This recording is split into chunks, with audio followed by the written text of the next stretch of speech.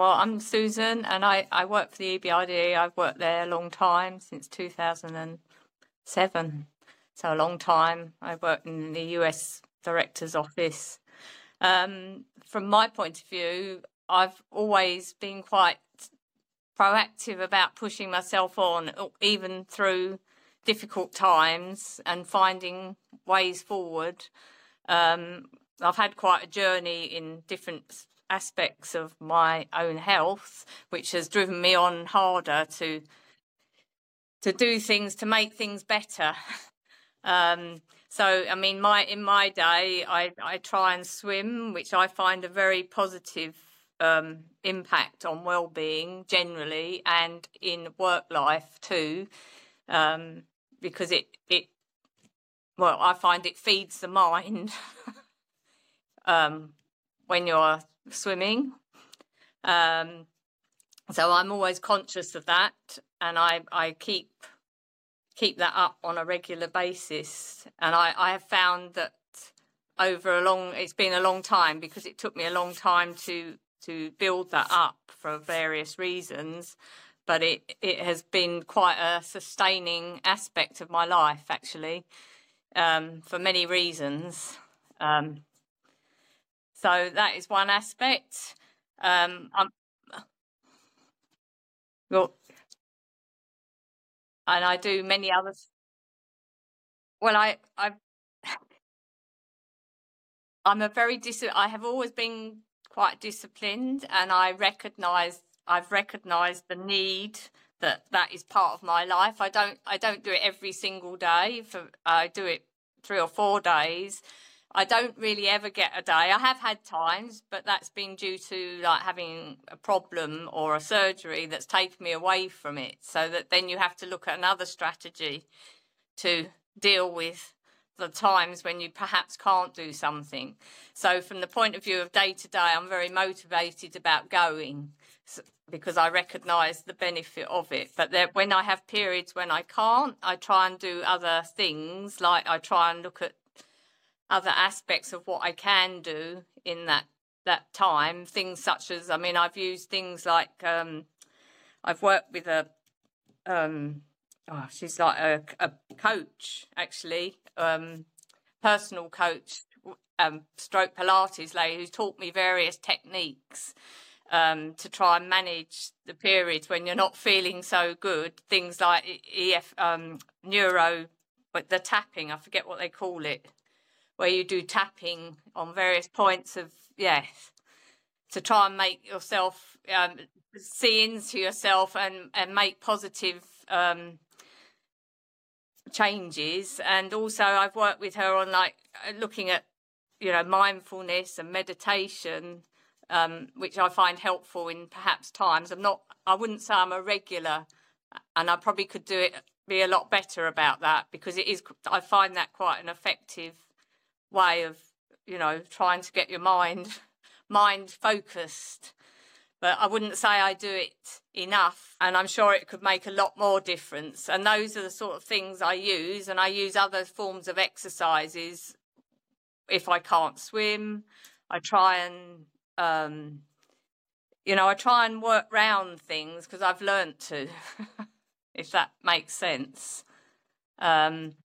Well, I've always been disciplined, because I'll go back to early years. I've had horses in my life, so I've had that discipline of getting up early.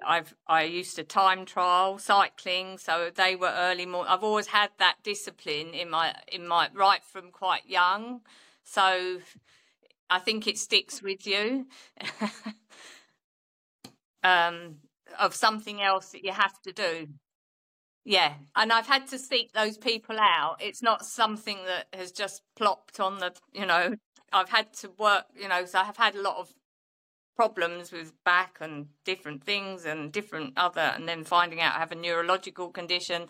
So I've had to seek out different help myself, but I have that determination and interest to try and make things better.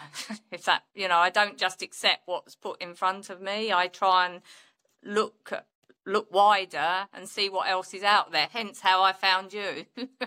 Yes. Right. I've learnt that over time because I mean when I obviously was a regular cyclist, then I had terrible issues with my back, which took me away from that. So then I had to rethink it all again. And then you have to build it all up again, and then you have to and then things start to open up again, but in a different way. Yeah, that's what I found. Yeah. Um and yeah.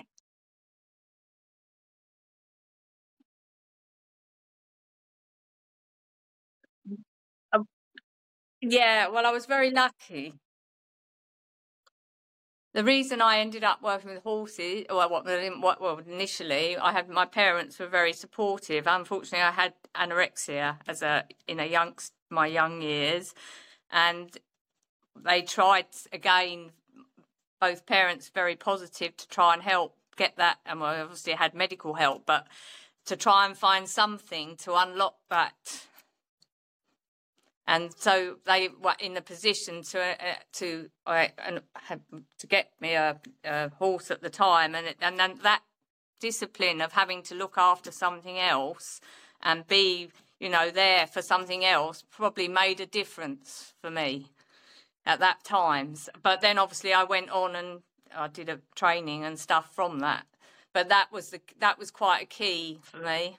Yeah. I was lucky that they were in a position to do that for me because it made a big difference. Yeah, in moving me forwards again. Yeah, because they did. Yeah, yeah. It took me away from yeah. And luckily, the person that was helping with that problem probably said that it needed something to apart from going to school and apart from to try and I had an interest in animals and horses, and so that took me into another direction. Yeah, yeah, but it did unlock it for me. Yeah, but yeah, I'm always curious. I mean, I'm always curious about improving what I have, making sure you're doing the best for what you can. I've always had an interest in health and fitness in some form or other. I haven't always been able to do it I've done it to a reasonable level, but different reasons that have helped. But I always have that interest is there in making it the best of yourself, really, as what you can. Yeah. And it makes a difference in your working life, particularly as you're getting older. I mean, I don't work now full time for various reasons, but it does make a difference to how you perform in your work. That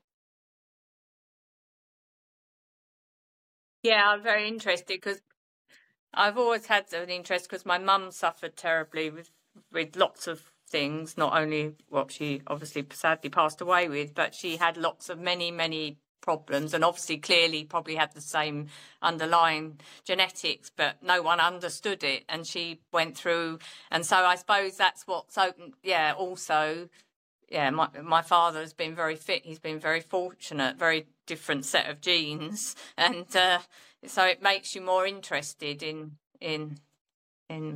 that side of things, of what you can actually do to improve it. Because she probably would have grown up at a time when, through the Second World War, they didn't have the healthcare, probably was not so, yeah, come from a different generation of, yeah, different, a different way. Yeah. Uh, yeah. So, yeah, I think so because I look at my nephews. I mean, I haven't got children, but I've got two nephews. Well, they're not children now; they're 30 and 32. But they they have a more proactive way of looking at things. They question things about their health and stuff, which is quite interesting. So they quite, they're quite well, the older one particularly, he looks into things. He doesn't just accept what's given. So yeah, I think it probably is. Yeah. I just think sometimes people's confidence, it can be a confidence issue why people don't, I mean, sometimes it is they haven't got access, but sometimes it can, if you've got a confidence issue or because you've had a health problem or some other problem that's held you back, you can be concerned about trying something or doing something. And sometimes you've got to overcome that to try. I mean, one other point I would make, I mean, I'm a member of Charcot-Marie-Tooth UK, and there are varying disabilities with Charcot-Marie-Tooth. And some of the people, because they have a regular Zoom thing, and some people there have, overcome some extraordinary disability to go on and do, amazing things. And they've had it right from being a young child, and yet they've gone on and had a full life and so sometimes it's about exploring what you can do. That's just well, I've seen how when I've seen some of the people who, and they travel, they do that, and they do everything, and you think it's amazing. Doesn't hold them back.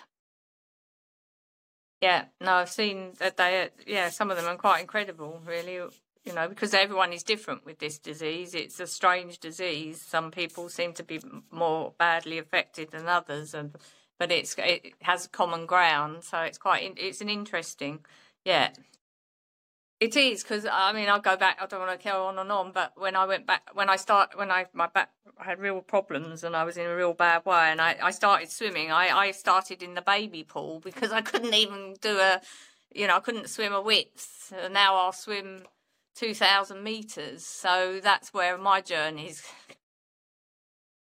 come from, and which isn't great in the scheme of things, but it's Well, that's how I got through that, and it because I wasn't a natural swimmer in the sense I could swim, but I wasn't I'm not a swimmer, but I've managed to progress it.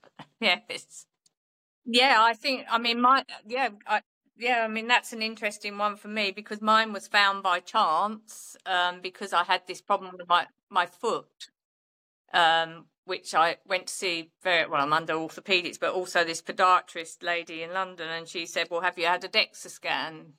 And I said, well, no. And she said, well, I think you should have one. And that's how I ended up having the DEXA scan. So I wouldn't have known, I would have gone on. If that hadn't have happened, because I don't think under the NHS they naturally scan people for DEXA until you get to a certain age, and so I would not have known unless I ended up with some fracture or whatever. I wouldn't have known what was going on underneath. So that was a chance.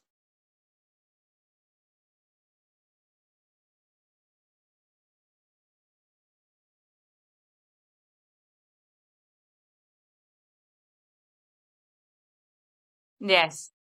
No.